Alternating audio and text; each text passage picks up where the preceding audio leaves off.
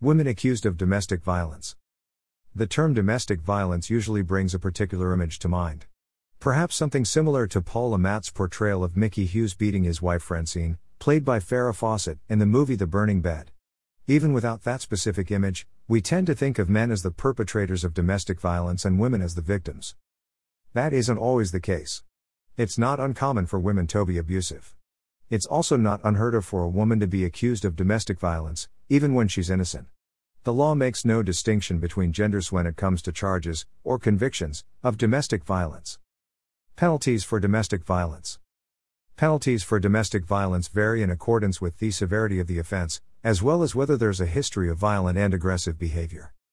Penalties may include suspension or termination of parental rights or visitation, enrollment in anger management programs, fines, community service, restraining orders, jail time.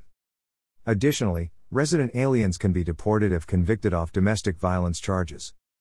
Gender makes no difference. In the eyes of the law, neither the gender of the abuser nor the gender of the victim or victims matter. Same-sex couples and other non-traditional domestic arrangements are treated no differently under the law. If you're a woman, don't assume that the courts will decide in your favor. There are laws protecting the rights of victims, as well as the accused. Any leniency toward someone convicted of domestic violence will be based on past and present behavior. Gender is not taken into account, nor are demographic factors such as age or race. You need a lawyer. Bottom line, if you're accused of domestic violence, you went to work with an attorney.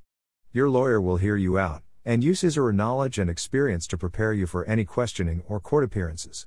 Even, perhaps especially, if you're innocent of the charges, having a lawyer in your corner is the best way to ensure your rights are protected. Man, woman, or child, you have rights. Don't give them up by not knowing what they are.